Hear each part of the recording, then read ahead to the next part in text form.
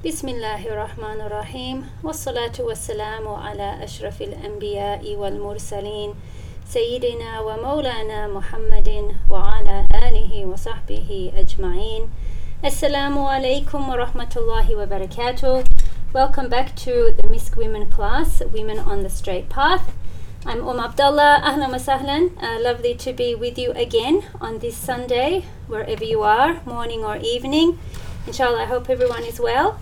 And inshallah, I look forward to what we have to present today, inshallah, as we will be coming a full circle so far from what we've taken. So I'm really looking forward to sharing that with you, inshallah, and you'll see what I mean at the end, inshallah. Today we will be looking at the life of Sayyidah Asiya bint Muzahim, who was the wife of Fir'aun, one of the Egyptian pharaohs, and we will be looking at her example in the Quran, and with particular reference to Surah At-Tahrim, which was the surah that we looked at a little bit last week with regards to Sayyidah Maryam, and we will be looking in more detail at the mention of Sayyidah Asiya in that surah and the other women in that surah as well, inshallah. So we begin with Imam Haddad's intentions for learning and teaching. Bismillahirrahmanirrahim. نويت التعلم والتعليم والتذكر والتذكير والنفع والانتفاع والإفادة والاستفادة والحث على تمسك بكتاب الله وسنة رسوله صلى الله عليه وسلم والدعاء إلى الهدى والدلالة على الخير ابتغاء وجه الله ومرضاته وقربه وثوابه سبحانه وتعالى. In the name of Allah, most gracious, most merciful, I intend to learn and teach, to remember and remind, to benefit myself and to benefit others, to derive usefulness and extend it to others, to encourage adherence to the Book of Allah and the Sunnah of His Messenger sallallahu alaihi wasallam, to call to guidance and direct towards good, seeking thereby the countenance, pleasure, proximity and reward of Allah, the absolutely transcendent and most exalted. Ameen. May Allah accept our intentions, inshallah. Class etiquettes, women only, no recordings or screenshots, and questions and comments at the end. So today's class, we will be looking at the women in the story of Sayyidina Musa alayhi salam, the Prophet Moses. And although we won't be going into detail in his particular story, inshallah, we're going to be speaking specifically about the women in that story, and there are quite a few. We'll be looking at Sayyidah Asiya in the Quran, and specifically in Surah Taha and Surah Al-Qasas, and then looking at her again, as I mentioned, in Surah At-Tahrim, and particularly with regards to fealty to the straight path. Okay, so the women in the story of Sayyidina Musa alayhi salam. So we have several. And first of all, we have Musa's mother and his sister, who feature in the muqaddimah, or the introduction or the preview part to the story of Sayyidah Asiya. So they are extremely significant in the story, and they are mentioned twice in those two surahs that I said, Surah Taha and Al-Qasas. And we also have the wet nurses, okay, because they also feature, they're also women. And then we have the story of Sayyidah Asiya. And if we just skip down to the lower one, we see Musa's wife and her sister. So we also know that when Nabi Musa left Egypt and he went to the lands of Madian, and it was there that he met his wife and her sister, who were at the watering hole with their flock, and they were unable to have their sheep or their animals watered because there were a lot of people there. It was busy, and they were the only two females there because it was all male shepherds. And Sayyidina Musa was sitting under a tree, and he saw that there were these two young women who were unable to tend to their flock. And so he approached them, and he said that he would do it for them, and he did. And so they were grateful to him, and they explained that our father is an old man and he's not able to do it, and it was their responsibility. And so he tended to their need, and they left. And then when they returned home, back to their camp or wherever they stayed, they said to their father, who was Nabi Shu'aib alayhi salam, it said that it was him, that they had come across this young man who was very strong. And one of them suggested that their father should hire him and that he would benefit them and obviously do all the work that was difficult for them to do. And so he sent one of his daughters back to call him and to invite him to come and meet him. And so after Nabi Musa had fulfilled that watering of the livestock, he'd sat again back under the tree and he'd made this dua, and he said, "Oh Allah, I'm in need of any good that you give me." And it was after that that the young woman approached and said, "Oh, my father invites you and wants to meet you." And so, of course, the point of her in that story is the way that she walked back to their living place with him. And so what she did was, it says that she walked back with istihya, with a shyness, and she actually walked behind him and directed him the way to go by telling him, go left, go straight, go right, whatever. And so that was how they got back to the camp. So she didn't reveal herself to him. And then once they had arrived back and Nabi Musa had spoken with Nabi Shu'aib, and then he'd said to her, he would like to hire him for a period of 8 to 10 years. So 8, and from his goodness, if he wants to stay for 10, then he would appreciate that too. And so he agreed, and then he also said that, he would like him to marry one of his daughters. And so he chose one of them to marry. So that's where his wife, who traveled with him then back to Egypt when he got the revelation and was called to go back to deal with Fir'aun, who's the pharaoh of this story. And she had his children as well. So that's his wife and her sister and how they feature in the story.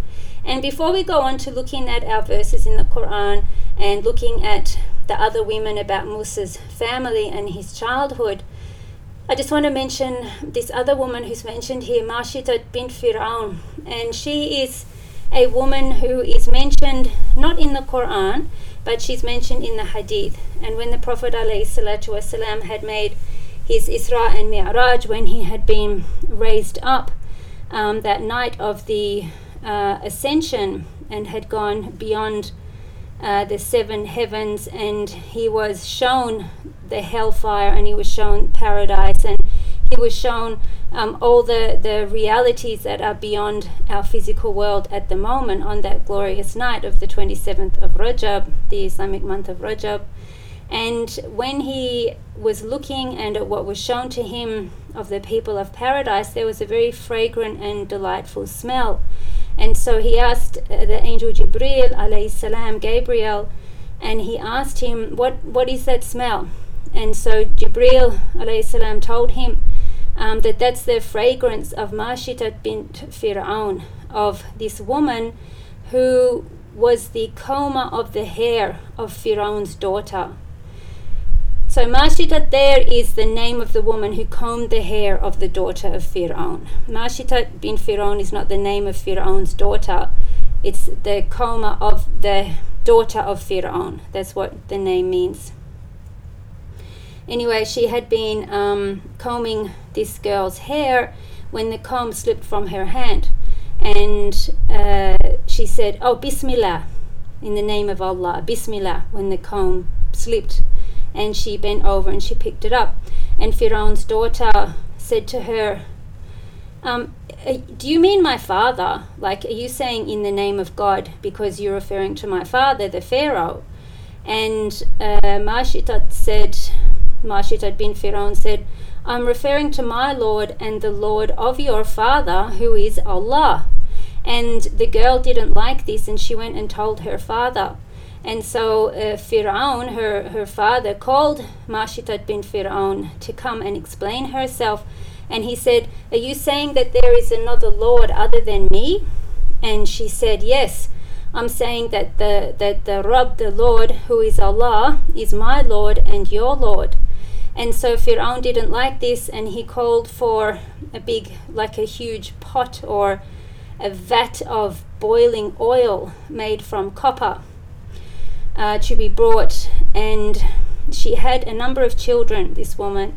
And so in order to torment her and punish her and to force her to retract her statement, what Fir'aun did was he had each of these children on a raised platform above the oil, and he had them pushed into it one by one. And so she still wouldn't retract her statement. And then when it came to the end, it was her, and she had a breastfeeding baby. And so at that point, she began to crumble and weaken because she just couldn't take having to fling her baby into this pot of oil. And so the baby, and this was the miracle, the baby spoke and told her to be firm and steadfast, and that her reward would be paradise, and that the punishment of this dunya, of this lower realm, is nothing compared to that of the next life. So be strong and gather your heart and go. And so then she went in with the child. And so Jibreel said, when the Prophet ﷺ had smelt that fragrance, that this is the fragrance of Mashidat bint Fir'aun, and that's her story. And again we see here, and in relation to our story of Sayyidah Maryam from last week, that here was a child, like a breastfeeding child, who spoke from what they would call the cradle. And there are actually usually three babies who were known to have spoken. So Nabi Isa alayhi salam, the son of Mary, who spoke, last week we went through that, when he said, Inni Abdullahi, when he said, I am the servant of God. Atani al-kitab wa ja'alani nabiyya, I was given the book and I was made a prophet. And then also it said that in the story of Sayyidina Yusuf alayhi salam, when there was the evidence, so after Zulaykha had tried to seduce him, and he tried to leave, and his shirt had been ripped, and so somebody had come forth and said, well, if it's ripped from the front, then you know that she's telling the truth and he's lying, because he would have been in front of her and face to face with her, so obviously he had fallen for her seduction. But if his shirt is torn from the back, then you'll know that he was running away. And it said that the person or the voice in that room was actually the voice of a child in its cradle. So that was another one. And then the fourth one is the child who spoke out on behalf of Jurayj. And Jurayj was a very, very pious worshipper of the Bani Israel, of the children of Israel. And there's a bit of a story, but basically he had been tested with a woman who had tried to seduce him, and he refused, and she had ended up becoming pregnant by someone else, and then claimed that she was pregnant with a child of Jurayj. And when the child was born, then the child bore witness and said that he was the son of so-and-so and not the son of Jurayj. So that's how Jurayj's paternity issue had been sorted out then. Of course, they didn't have DNA tests like we do, but instead, in his case, he had the child actually bear witness for him from the cradle. So there's some of those stories, and we'll leave those there for now, about Mashidat bint Fir'aun and Musa's wife and her sister.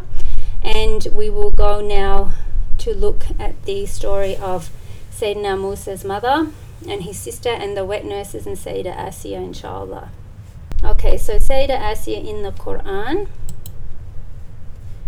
Okay, this is in Surah Taha, and this surah is the 20th surah in the Quran, and it mentions the majority of it, the first half of it at least, so 5 or 6 pages, has got to do with the story of Sayyidina Musa, and when he was born, as we're about to go through, and when he grew up in the house of the Fir'aun, and unfortunately, due to his strength, which later became, as we just heard, one of his qualities, most sought after qualities, because the daughter of Shu'aib had mentioned to her father, oh, you should hire him because he's very strong. So he was known to have had immense physical strength, and that became an issue when he accidentally struck someone and they died. Then he was cast, or he ran away actually, he went to Madian, and he found obviously there that we've just mentioned, and then he was sent back to deal with Fir'aun. So all this story and the consequences of that and what happened is in Surah Taha, and is actually the story of Sayyidina Musa is mentioned the most frequently of any story in the Quran. It comes up all over the place, subhanallah, and he is the most mentioned prophet in the whole Quran. And in this section and in Surah Al-Qasas we have a bit more about his mother and his childhood. So it begins with Bismillahir Rahmanir Rahim. إِذْ أَوْحَيْنَا إِلَى أُمِّكَ مَا يُوحَى. So it begins with talking about when Allah subhanahu wa ta'ala inspired your mother, so Musa's mother, with that which we inspired, we being the divine we. Saying, أَنِقْذِي فِيهِ فِي التَّابُوتِ فَقْذِي فِيهِ فِي الْيَمِّ فَلْيُلْقِهِ الْيَمُّ بِالسَّاحِلِ يَأْخُذْهُ عَدُوٌّ لِي وَعَدُوٌّ لَكُمْ وَأَلْقَيْتُ عَلَيْكَ مَحَبَّةً مِنِّي لِتُصْنَعَ عَلَى عَيْنِي. So the inspiration that she was given was to cast him, the baby, into the chest, into the little box, and cast it into the river. And the river will throw it onto the bank, and there will take him an enemy to me and an enemy to him. So the people of the house of Fir'aun would take him, and then Allah subhanahu wa ta'ala says, and I bestowed upon you love from me that you would be brought up under my eye. So why did Musa's mother throw him in the box, put him in the box and cast him onto the river? The reason why is because it said that Fir'aun, the Pharaoh, whose name was Walid ibn Mus'ab, that he had been told by one of the fortune tellers that there was going to rise up amongst the Bani Israel, the children of Israel, who were the enslaved population in Egypt at the time, that there would raise up from amongst them somebody who would be his enemy and kill him. So because he was such a tyrannical, narcissistic, paranoid psycho that he was, then of course that really upset him and got him petrified, and he went about, and every second year he had all the male babies of the Bani Israel killed. And he called all the midwives of the Bani Israel, and he said to them that whenever a child is born, a male child, that you're responsible for killing it, and if you don't, then you will be killed. So this was the threat. So there were many, many thousands of male babies who were killed.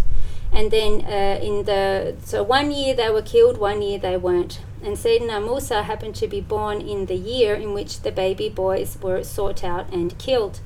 So when he was born, apparently he was born with such light and nur, divine light on his face, and that his mother, even though she had other children, there was something special about him, and she was overcome with more love that a mother would have for her child, because she could see that there was something in him. And even the midwife who was with her saw that too. And so she wasn't able to go through with this terrible act of murdering this newborn baby, and she left. So she just pretended that she wasn't there, and she disappeared. And then what happened was the troops of Fir'aun would come around, and they would check all the houses, because they were working with the midwives, and they would come in to make sure that these boy babies had actually been killed. So what happened was a midwife left, and then the troops came in, and Nabi Musa's mother swaddled him and actually put him inside the oven to hide him. And this is called the tanur, which is like an oven in the ground, like in the earth. And so she put him in there, and they came and they searched the house and turned it upside down, and they couldn't find any sight of this baby or the midwife. So they guessed that he had been murdered, or that she had taken him out and done whatever she had to do with him. They couldn't find him. And then when they left, the mother rushed back, and she found him totally fine and laughing and gurgling and whatever. There he was in the fire. She took him out, and it said that at that point that he was also blessed with what Nabi Ibrahim alayhi salam had been blessed with when Nabi Abraham had been cast into the fire by Nimrod, who was the tyrannical ruler of his time, and the fire had been made cooled for him as he sat in there. And so in this case it said that the fire had been cooled for this baby Musa, and his mother took him out, and she nursed him for 40 days, at which point she received this inspiration that she should put him in this little box and cast it onto the river. And it was extremely difficult for her to do that, but she realized that this was a divine command and that she had to do it. So she fed him well and she dressed him well, and she put a lid on the box so that no water could splash in and drown him or anything like that. And so she went at night time to put him there so no one would see what she was doing. And she said to his sister, as we saw last lesson as well, to follow him, to follow this box even at night time and to see where it ended up. So the sister followed, and it ended up being cast onto the bank, which was by the recreation area of the palaces of Fir'aun there on the Nile. And so Allah subhanahu wa ta'ala says that it will be, this box and this baby will be taken by an enemy of mine, because Fir'aun was the biggest tyrant. He was the most cruel and wicked and evil person ever. So of course that type of person is an enemy of Allah, because they are everything that they shouldn't be. And so the household of Fir'aun would take this child to the house of the person who was an enemy to Allah subhanahu wa ta'ala, and that this child would be an enemy to him, to Fir'aun. And so he also says in this verse that I bestowed upon you love from me. So Allah took Nabi Musa, of course, under his divine care and raised him. So raised him to be a prophet, but in the house of treachery and evil and gross excessiveness, as we know from Egyptian historical excavations and archaeology. The wealthy people lived very excessive lifestyles, particularly when death came and all their burial rituals, etc. So he was going to be raised in this household with divine care. إتمشي أختك فتقول هل أدلكم على ما يكفله. So what happened was the sister followed, as we know, and she watched what was going on, and the child was taken in, and this child would not suckle, wouldn't nurse from any of the wet nurses. And so several different women were brought in from the different tribes of the children of Israel, the Bani Israel, and he wouldn't take to any of them. And so finally the sister said that, shall I direct you to someone who will be responsible for him? So they said yes, because as we'll see in the next verses how Sayyidah Asiya had wanted to keep him. And so she actually brought Nabi Musa's mother into the palaces, and there she stayed for 2 years in order to nurse her child. And that's how the baby was restored to her, so that she would be content and that she wouldn't grieve. And so this also shows, in the scholars of the Quran say that this is one of the strongest pieces of evidence here to show the mercy that Allah subhanahu wa ta'ala has on the mother. So not only is the mother herself the most merciful towards her own child, but that this divine mercy encompasses all mothers. So despite the difficulties and the late nights and the issues associated, we should never feel that we are outside of this tremendous and all-encompassing and all-embracing mercy of Allah subhanahu wa ta'ala for us as mothers, and that it's always there. Then it goes on to say, and you killed someone, but we saved you from retaliation and tried you with a severe trial, which was the accidental killing of one of the Egyptians. And you remained some years among the people of Madian, which we've just mentioned, and then you came here back to Egypt at the decreed time, O Moses. So that's when he had grown up and received this prophethood and this prophecy, and was ordered to go back to Fir'aun and to advise him and correct him and try and bring him back to the straight path, and to take the children of Israel. And of course from there comes the crossing of the Red Sea and everything that happens after that. So these are now the ayahs which are in Surah Al-Qasas, and again there's a little bit of repetition here, but this is where Sayyidah Asiya comes in.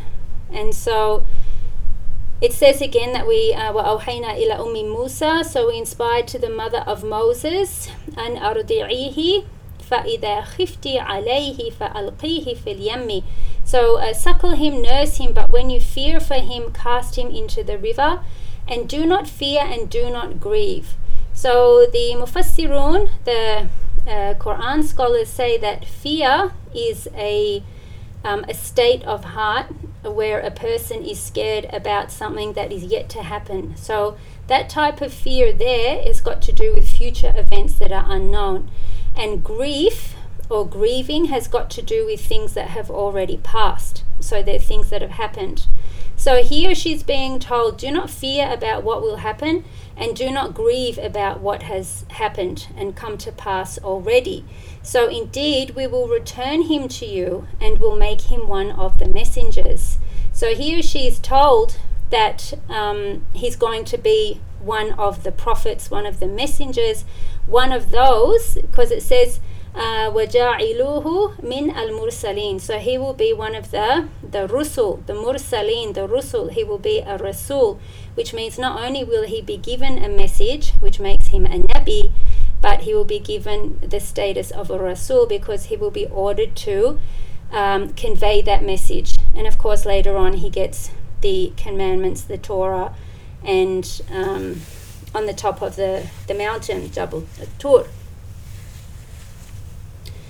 Now, there's an interesting fact here that I read, and it actually comes from a traditional medicine, and it said that this particular verse, which is, I didn't number them, I'm sorry, it's number 7 in Surah Al-Qasas, that if there is a mother whose milk is a little bit weak or not flowing very well, then it's recommended that she read this verse often, and inshallah that will help bring an abundance of milk.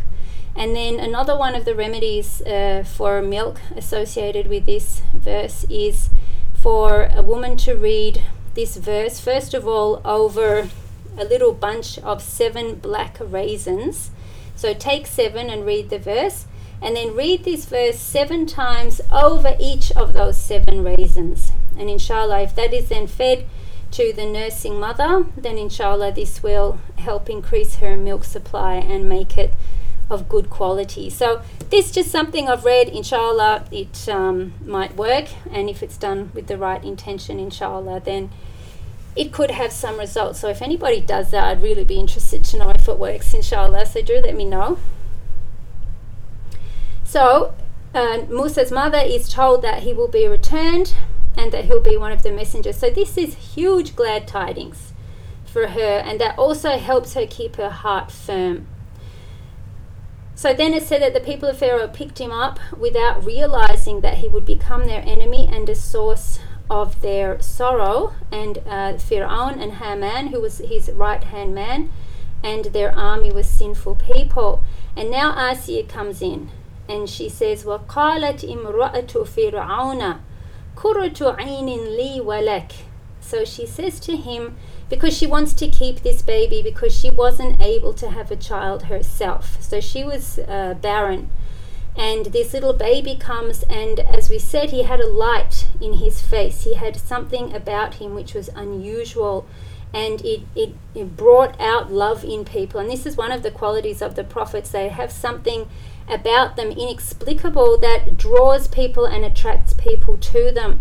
So it's an incredible radiant beauty, and she recognized that because she was pure herself, and so she saw that, and so she pleaded with her wicked husband to keep him, even though he knew that this was a child of the Bani Israel and that he had wanted all these children killed, and he didn't know how this child had not only not been killed but actually made it inside his very own palace. And so she says that perhaps he will be a comfort of the eye, qurratu ayn, for me and for you. So she says, do not kill him. She's pleading with him, perhaps he may benefit us, or we may adopt him as a son. And they perceive not. And it's also said in another hadith from the Prophet ﷺ with regards to this ayah that he had said that had Fir'aun agreed with her on this, because when she said perhaps he will be like a coolness of the eyes or a comfort of the eye and a joy for us, he had said to her, laki wa laysa li. So he'd said, for you, but not for me. And the Prophet ﷺ said that had he said yes for us, or had Fir'aun agreed with her, then he would have been given guidance and the story would have been quite different. But he didn't. And so that was the sealing of his heart on disbelief and wretchedness.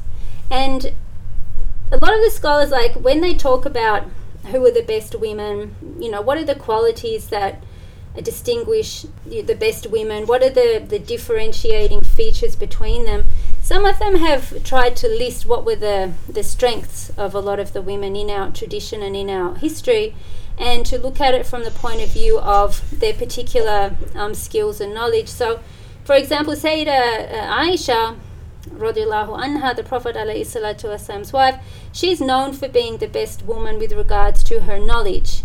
And then Sayyidah Khadija alayhi salam, who we've looked at, she's known for her support and the way in which she funded the Prophet ﷺ and the sacrifices that she made. So that's her distinguishing feature that makes her the best. And then Sayyidah Fatima alayhi salam, who we've looked at because of her closeness and proximity and resemblance to the Prophet ﷺ, that makes her the best.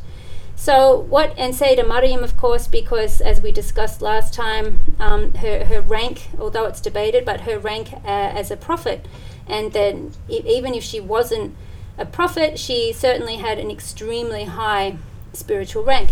And then when it comes to Sayyidah Asiya, they look for and they say, well, what is it that makes her one of these four best women? And it's said that it's actually mentioned here in this particular ayah because it was sort of engraved or imprinted on her heart that she should accept this child as a prophet, and that she was a believing woman and open to that despite the circumstances in which she found herself. So she was living in a time and married to one of the worst people ever in history, but that didn't stop her submitting to this pure state of her heart that she had been given, and by living sincerely to that. And so we see in Fir'aun that he denied it, and he said, oh, well, it might be a blessing or a comfort for you, but it won't be for me. So just as his heart was sealed on that, then her heart was also sealed on the fact that she knew and she believed, and despite what she was going through and where she lived, that this is what she lived by. So that's what makes her, and this is really important for us in our time, because we live in a tyrannical time. So the tyranny that we're living in is, of course, this secularism, atheism, everything that we are living in at the moment, and this whole agenda, ideological agendas which are being forced on us and making us really feel weak. There's a lot of hatred, etc. The type of society that we live in at the moment. So our example in Sayyidah Asiya is to take that pure heart and that sincerity and that sidq, that truthfulness with which she believed despite her circumstances, and to follow in her path on that, inshallah. So then it goes on and it says that وَأَصْبَحَ فُؤَادُ أُمِّ مُوسَى فَارِغًا. So the heart of Musa, the mother of Musa, became empty from every thought except the thought of Musa. So she was distraught, at his having been put in the little box and sent across the river, and now the sister had discovered that he was actually in the palace of Fir'aun. And with this distressful state that she'd been in, even though she had been told that you do not fear and do not grieve and he will be brought as a messenger, but of course she was his mother, and she knew she had to keep herself together, but it was extremely difficult because she was overcome with all the feelings about her son, and would they kill him, and would I ever see him again, and what would happen to him. So she was very close to disclosing her case when she was taken into the palace to feed him, and she was so close to saying that this is my son, which would have been the undoing of all of them. They would have all been killed. But as Allah says, that she would have done that لولا أن أربطنا على قلبها لتكون من المؤمنين. So that would have been the case had we not strengthened and fastened and bonded her heart with faith, so that she might remain as one of the believers, and of course one of those who was steadfast. So she's brought into the palace, and then Allah subhanahu wa ta'ala says, فَرَدَدْنَاهُ إِلَى أُمِّهِ كَيْ تَقَرَّ عَيْنُهَا. So here, to be a coolness to her eyes. So not only was he a coolness to Sayyidah Asiya when she saw this child brought in, but he was a coolness to her eyes. So this was a most delightful baby, and of course he was going to grow up and be the prophet for the children of Israel, the Bani Israel, and the bearer of their holy book, the Torah. So he was returned to her so that her eyes would be comforted, and وَلَا تَحْزَنْ, and that her sorrows would be relieved, and وَلِتَعْلَمَ أَنَّ وَعْدَ اللَّهِ حَقٌّ وَلَكِنَّ أَكْثَرَهُمْ لَا يَعْلَمُونَ, and to let her know that the promise of God, وَعْدُ اللَّهِ, the promise of Allah, حَقٌّ, is true, but many people do not know. Okay, so here this is a moment of true faith that she experienced and tasted, and this is what she had, and this is the reality. So if only we had her faith, if only we had her strength of tawakkul, of reliance of Allah, and belief that what Allah says is true and that that promise will be fulfilled, then inshallah we could be similar to her in our state. But every time the doubts come in and we think, oh, it can't be this, or it won't be that, or Allah won't help me, Allah won't give me my rizq, or we have any of this su'a dhan, this bad opinion of Allah subhanahu wa ta'ala, then we just end up sabotaging ourselves. And Musa's mother came very close to that, very, very close to sabotaging herself, but she remained steadfast and firm, and that's what benefited her. And then to finish that, وَلَمَا بَلْغَ أَشُدَّهُ وَاسْتَوَى آتَيْنَاهُ حُكْمًا وَعِلْمًا وَكَذَلِكَ نَجْزِي الْمُحْسِنِينَ. So when he attained his full strength and was like mentally mature, so he had wisdom, he had hikmah, we bestowed upon him that, the judgment and knowledge, and thus do we reward the doers of good. So he grew up in the house of his enemy, the very man he would go back to some years later, and to call him away from what he was doing and to try and guide him. And he grew up on after his mother's milk, which kept him attached to his people and kept him attached to a pure source.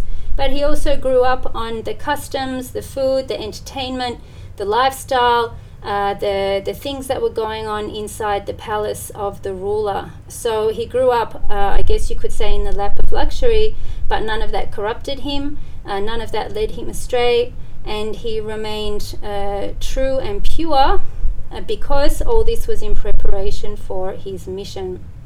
So when it comes to the end of Sayyidah Asiya, and we know that she died quite a brutal death at the hands of her husband, it's said that after Sayyidina Musa had left and come back on his mission to deal with Fir'aun, and after he had successfully won, I suppose, or overcome the magicians who had been gathered from all corners of the land and brought to try and outdo him with their magic and to show that he was nothing but a magician, when in actual fact what he did were miracles from Allah. And after those magicians realized that, and they all fell down prostrate, and they said that we believe in the Lord of Musa and Harun, his brother, and they submitted to him, and Fir'aun was obviously most upset about this and threatened to have them all crucified on the date palm trees and all the rest of it. So after Nabi Musa had been victorious in this situation, then Sayyidah Asiya declared her belief in him. And Fir'aun was so upset, but he did love her, and he gave her a couple of days to retract her statement and change her mind, and she didn't. And so after he pressed her again and he said, do you believe? And what's this talk and everything, and she refused, and she said that she believed in Allah, she only believed in Allah, and that he was not God, then he had her sent out to the hot sands of the desert and under the hot sun, and she was laid on her back with all her limbs outstretched and pinned down to the ground. So she was tied with her arms and legs outstretched, and she was left there to die on the boiling hot sand under the hot sun. And it said that when the keepers or those around her had done that and left her there, then the angels came and covered her with their wings, and she survived, and that stayed like that, and they kept her during the night and looked after her. And so after a few days, these keepers came back and they saw that she wasn't dead and that she was actually okay, and they couldn't work that out. And so what they did was they ended up getting a large boulder and placing that on top of her, and then eventually she perished in a most agonizing death out in the desert. So that was her demise at the hands of her tyrannical husband.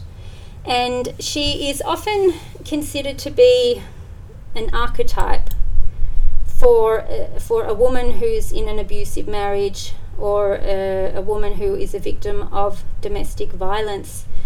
And there is some sort of merit in that, but at the same time, I mean, for a while there I was kind of going along with this idea of archetypes and there being archetypal women in the Quran. And for example, Sayyidah Khadija, like the archetypal businesswoman. Then we have Sayyidina Bilqis, who will come up inshallah, so she's sort of the archetypal female ruler. And then we have Sayyidah Asiya, who would be the archetypal abused wife. But I feel in a way that an archetype is more of a literary construction, and that it has got more to do with the presentation of character types rather than the actual lived experiences of believing people and believing women. And so I kind of feel that to put Sayyidah Asiya into that category is a bit reductionist. And so that's why I've sort of changed my mind on that, and I wouldn't put her in that category at all, even though she's certainly an example of somebody who did overcome that. And as we saw, this is her distinguishing feature and her quality that puts her amongst the best women, because she could overcome those difficulties and that terrible situation she was in, and the tyranny of her husband. But to reduce her to an archetype might end up reducing her to a stereotype or a caricature, and she's much more than that. And we will see that here in this Surah At-Tahrim, and what I've sort of called fealty or fidelity or allegiance or devotion, loyalty or piety to the straight path. And I think that's much more encompassing than to put her into the reductionist category of any particular archetype.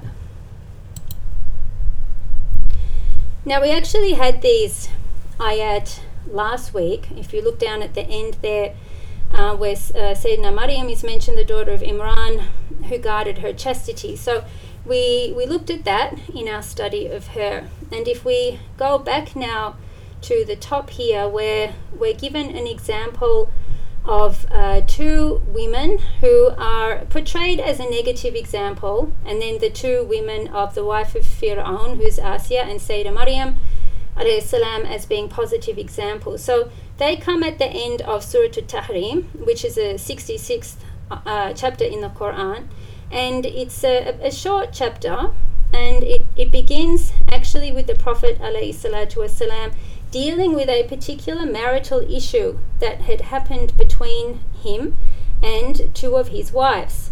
So we're not going to do like a full tafsir or explanation of the chapter, although I do suggest that you go and read that, and perhaps the tafsir of Ibn Kathir, which you can get online. Just look up Tafsir Ibn Kathir and you will get a PDF of the abridged version of it, and that will give you enough of the story. But basically there was a marital issue, there was something that had gone on, and the Prophet ﷺ had to deal with something that he had said in private or in secret, that one of the wives went and told one of the other wives after he had told her explicitly not to do that, not to tell anyone of this thing that he had said. So that was the issue there. And this whole surah, this whole chapter is really about the family. And we have at the beginning the story of the two wives, and then at the end here we have the wife of Sayyidina Nabi Noah, the Prophet Noah, and the wife of Lut, who's called Lot. And so we've got the two wives of the Prophet mentioned, not by name, they're not mentioned by name, but you can read who they were. So we have them and this prophetic story, with here now a comparison between these two wives, and then we have Sayyidah Asiya and Sayyidah Maryam. So some of the commentators have said that in these two examples, so of these four women here that we have, with regards to the story that had happened with the Prophet ﷺ, that there is a lesson and an admonition for the wives of the Prophet ﷺ. And Ibn Atiyah, who is one of the great commentators on the Quran, he says that there's nothing far-fetched about looking at the great women who were married to the Prophet Muhammad ﷺ, and looking at these two, the wife of Nuh and the wife of Sayyidina Nuh and Lut, and thinking that there is something which would lower the status of the wives of the Prophet ﷺ by comparing them to these two women who betrayed their husbands in a much worse way than what the wives of the Prophet ﷺ had done. And so it doesn't take away from their elevated status, but what it does is it calls one's attention, and it called their attention and directed them to that which would only increase them in honor and proximity to the Prophet ﷺ.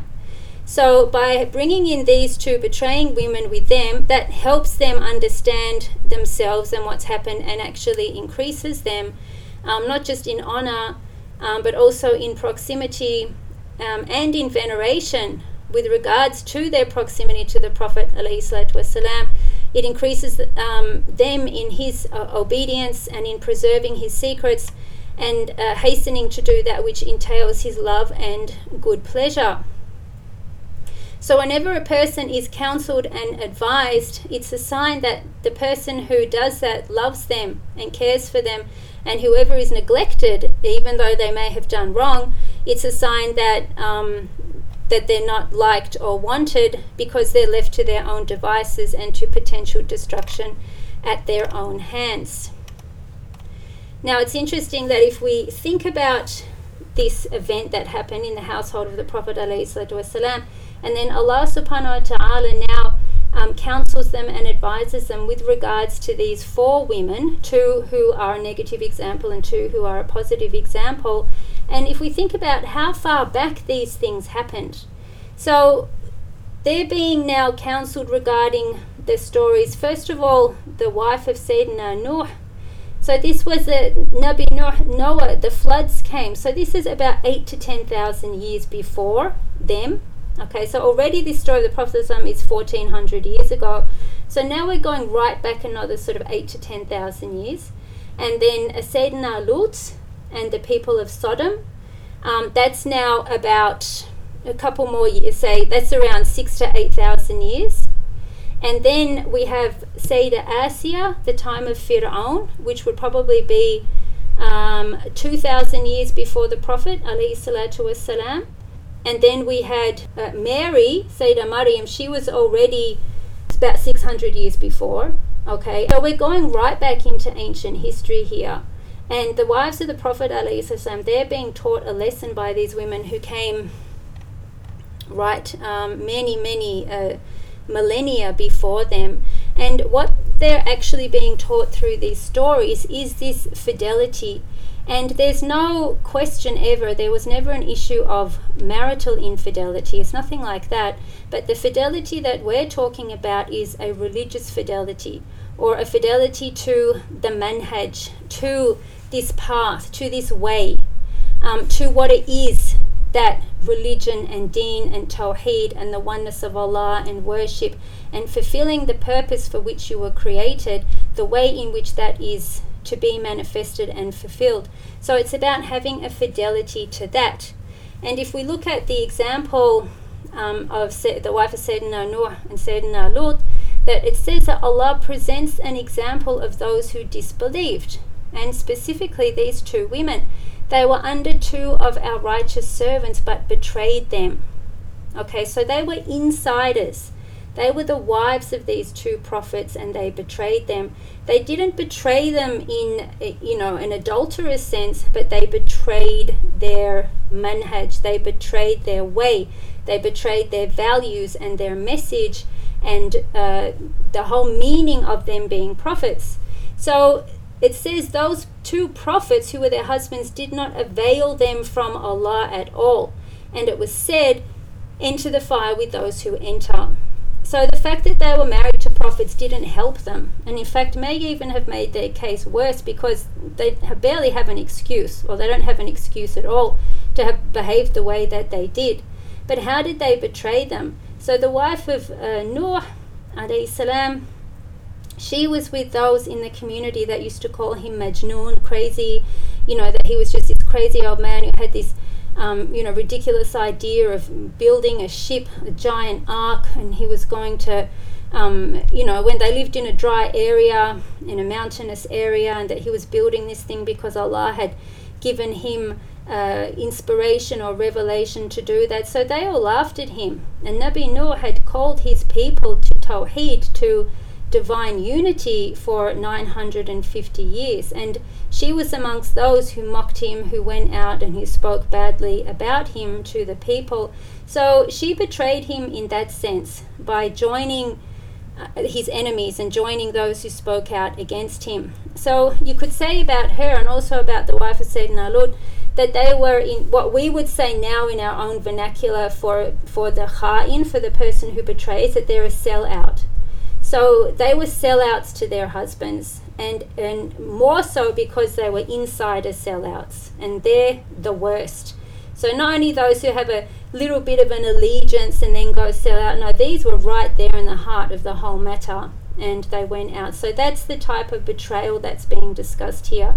So in reference to the wives of the Prophet ﷺ, they were also insiders, and they didn't do even a whiff of anything close to this. It was perhaps human frailty or human error or something that wasn't evil or contrived or anything like that, but just things that people fall into.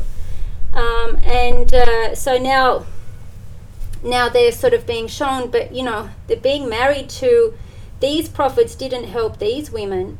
So, do you think that just by being married to the Prophet ﷺ that you're suddenly going to be saved and everything? No, you're responsible for yourself. And you're responsible for the decisions you make, for the words that you say, and for the way that you behave. And that being married to a prophet is no guarantee.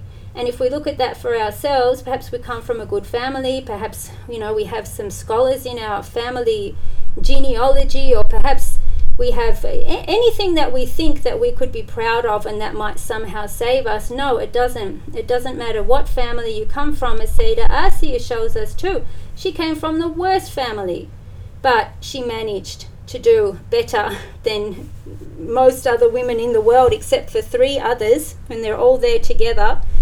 Why? Because she knew and she held on to her fidelity to her beliefs and what she knew to be pure and true, despite being married to an enemy of God. So what about these women who are married to prophets of God and they betray them?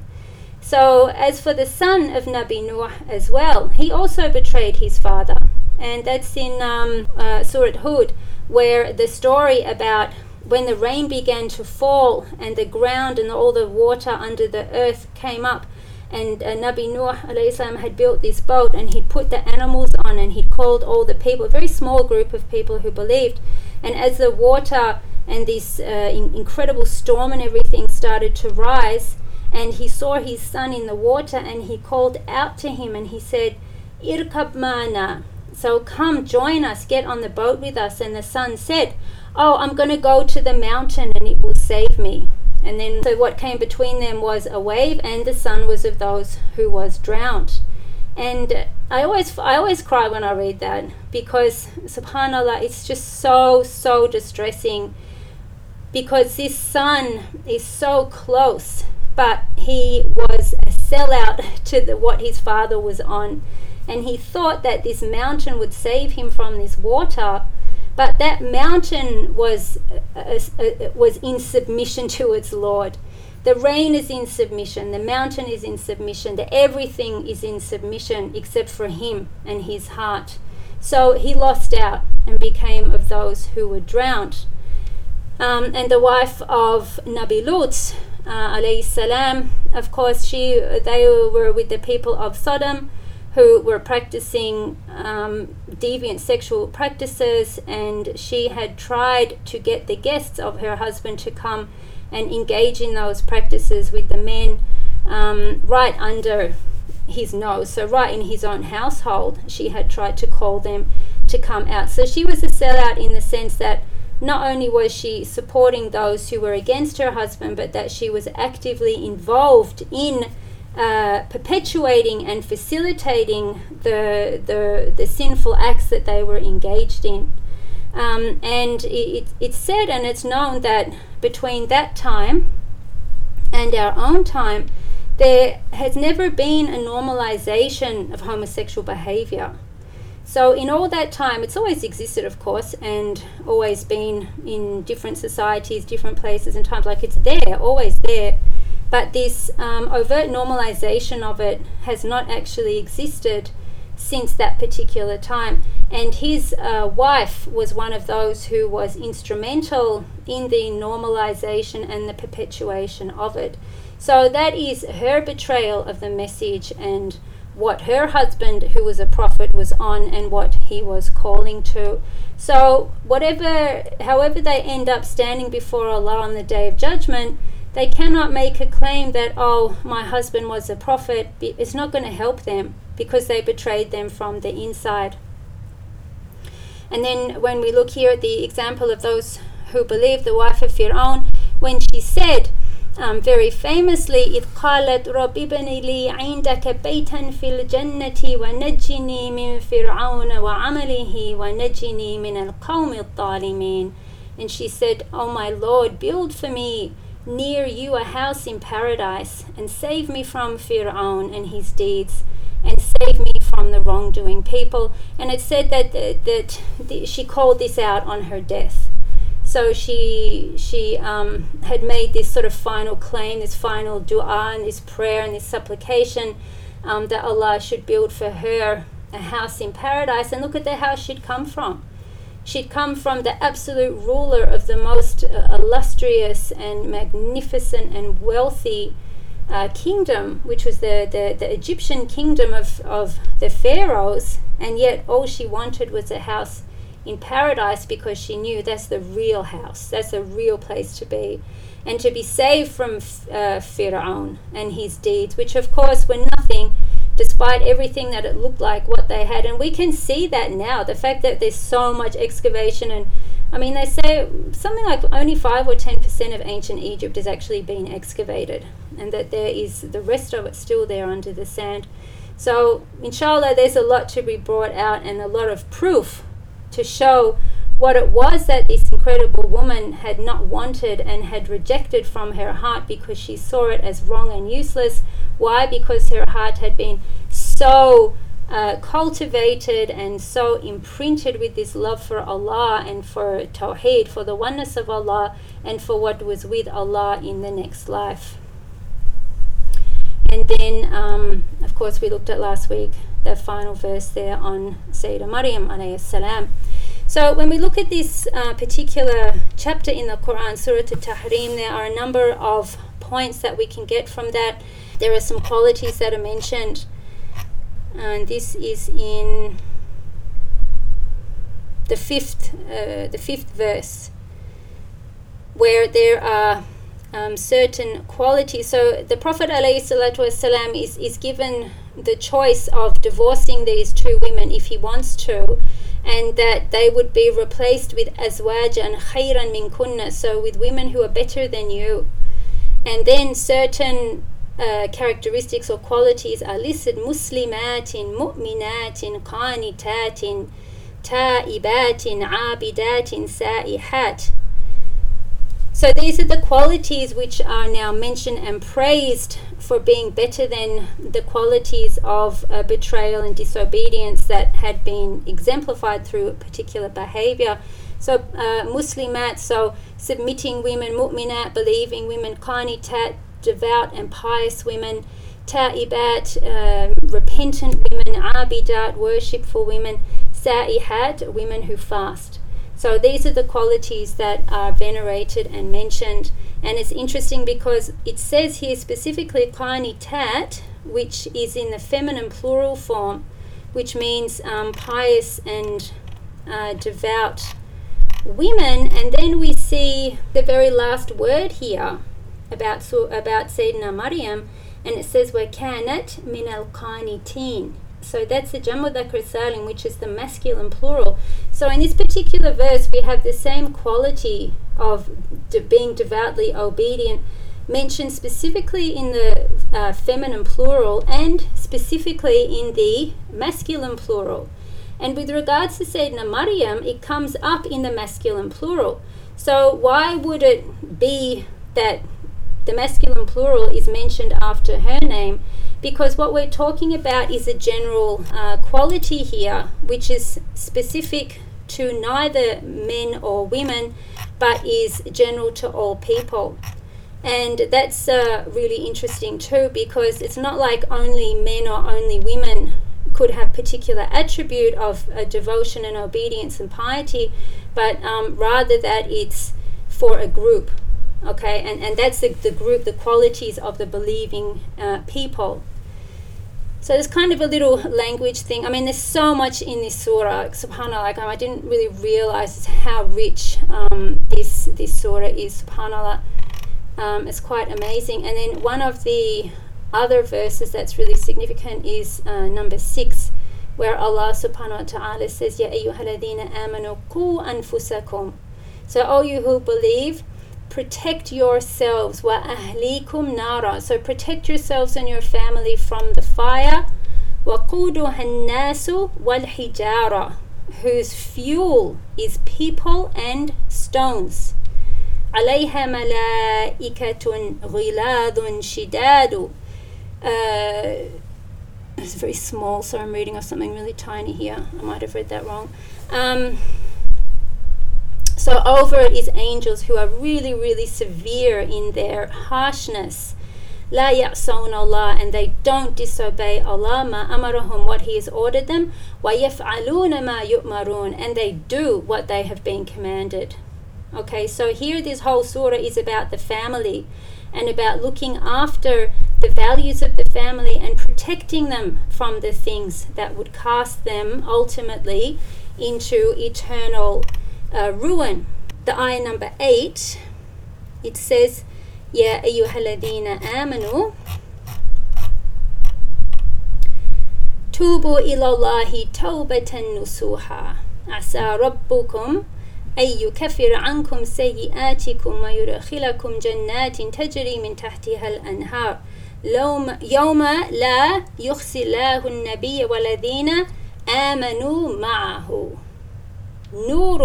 نورهم يسعى بين أيديهم وبأيمانهم يقولون ربنا أتمم لنا نورنا واغفر لنا إنك على كل شيء قدير. So, O you who believe, repent to Allah with sincere repentance. Perhaps your Lord will remove from you your misdeeds and admit you into gardens beneath which rivers flow, on the day when Allah will not disgrace the Prophet and those who believed with him. Ma'ahu. Really important, ma'ahu, with him. So what does that mean, with him? Does that just mean the Sahaba, the companions of the Prophet ﷺ? Does that just mean the people there? No, it means those who have come after him and who are with him on his way, who are with him on the straight path, who do not betray him, who do not sell him out, who do not go and try and follow other ideas and other ideologies and make some nonsense up about, oh, Islam's this and Islam's that. You know, at the moment, Islam is just, it's a field day on Islam. Anyone can come with anything they want and say whatever they want about our religion, about our scholarly tradition, about our lifestyle, our practice, our beliefs, the way we dress, what we do. Anybody can come with any rubbish from anywhere, okay? And you'll find a lot of insiders doing that too. Unfortunately, a lot of Muslims who are misguided and who think they can make up stuff and read whatever they want into these sacred texts and into our beliefs and our tradition. And the thing, what this particular ayah mentions with regards to these women who are now mentioned immediately after this about betrayal, is that on that day, Allah will not disgrace the Prophet and those who believed with him, ma'ahu. So their light will proceed before them. This is the meaning of the verse. And on their right they will say, their light will proceed before them and on their right, so on their right hand side, and they will say, our Lord, atmim lana, perfect for us our light and forgive us. Indeed, you are over all things powerful. So what are the things then that we're a sellout to? Okay, what do we sell out our deen? What do we betray this religion with? And we need to ask ourselves that and see where's our fidelity, where's our fealty, where's our devotion and obedience to what and who and when and why, and how will that benefit us ultimately in this life and in the next life. So these are things that we can take from this story, and inshallah these are what we get from Sayyidah Asiya, particularly. May Allah give her an increasingly higher rank in paradise, and may we really take her as a role model, because she lived in the worst time with the worst people and she came through that the very, very best, and she wasn't a sellout, and she didn't give in to their religion, the religion of the pharaohs and of the people. She didn't give in to the talk of the priests and the life after death and all the things that they had thought was their particular belief system, but rather she stuck firm and true to what she knew was the correct way. So here we come now finally to the full circle that I mentioned at the beginning. And if you remember when we started, we looked at 3 prophetic diagrams which are part of the prophetic educational methodology. So if we look at the lower one, first of all, we see these 4 lines which the Prophet ﷺ had drawn these 4 lines and asked his companions, do you know what this is? And they didn't know, and he said, these are the best women in paradise. Sayyidah Khadija bint Khuwaylid, Fatima bint Muhammad, Maryam bint Imran, and Asiya bint Muzahim. So these were the 4 lines. And then the middle one there is the very first hadith that we looked at, that I always talk about, that being the straight path. The Prophet ﷺ drew a straight line in the ground, and then he drew lines on either side of it, and he said, this is the straight path, and this on the side is the other paths upon which there is a shaitan calling towards it. And then if you actually put those 2 images together, you'll get the top one, okay? And that is actually our third image that we looked at, which is that the time of the human being is contained within that square, and that there's the path, the life that the person is living with their own hopes that extend beyond what will be their actual designated lifespan, and that those horizontal lines in this case indicate the events that that person will encounter in their life. So this will happen, and then they'll go on to the next thing and the next thing, which has all been written for them, and that's their destiny. And that the green line coming out the top represents their hopes and their dreams and their aspirations and all the things that won't be realized, because that will all be cut off by death when it comes. And once it comes, and everything that you'd hoped or wanted or thought you were living for in your life will not come to fruition, because death will have destroyed that for you. So we need to make sure that what we do every single day is enabling us to make the best of that, and that we don't have these high hopes, these long hopes they're called. I'm going to do this and I'm going to do that, and have dreams and aspirations and things, but be realistic and work towards those things with a proper foothold on the straight path, with proper intentions, with sound guidance, and in a way that is most beloved to Allah subhanahu wa ta'ala. And then when death does come, inshallah, that's what we've done, we're going to be taken to account for, and what it was that we'd hoped for beyond that won't have any relevance. So we need to understand that these particular representations here are imbued with meaning, and inshallah, if we can remember these, it will help us to understand. And it's a nice insight here. My husband came up with this, and we can see how these three pictures all come together. And surrounding that, the blue box is the women, and I think that's really nice too, because it shows also the central place that women have and the importance that we have in the lives, not just for ourselves, but for those around us. So also when we look at those hopes, then, we have to think, well, what is it that we're hoping for in this world? And are we all hoping for a better world? Well, yes, we are. Of course we're hoping for a better world, and we're hoping for terrible things to stop, and for things going on, genocide and ethnic cleansing and poverty and natural disasters, all these things we all hope, and we all want those things to stop. But what are we basing our hopes on? And what ideas are we following, thinking that we're going to achieve those hopes and achieve those big goals that we have? So are we taking our ideas from outside of our deen? Are we thinking that somehow there's an idea out there which is going to bring about some type of change or equality that we're seeking? Do we think that, someone other than what we have in our book, in the Quran and in the Sunnah, in the way of the Prophet ﷺ, is going to benefit us more than that? So these are questions that we need to ask ourselves and to pull ourselves up on if we find ourselves moving away from the straight path and finding ourselves more inclined to ideas that don't come from our tradition and that will not benefit us either in this dunya or the akhirah, inshallah. وصلى الله على سيدنا محمد وعلى آله وصحبه وسلم. الحمد لله رب العالمين.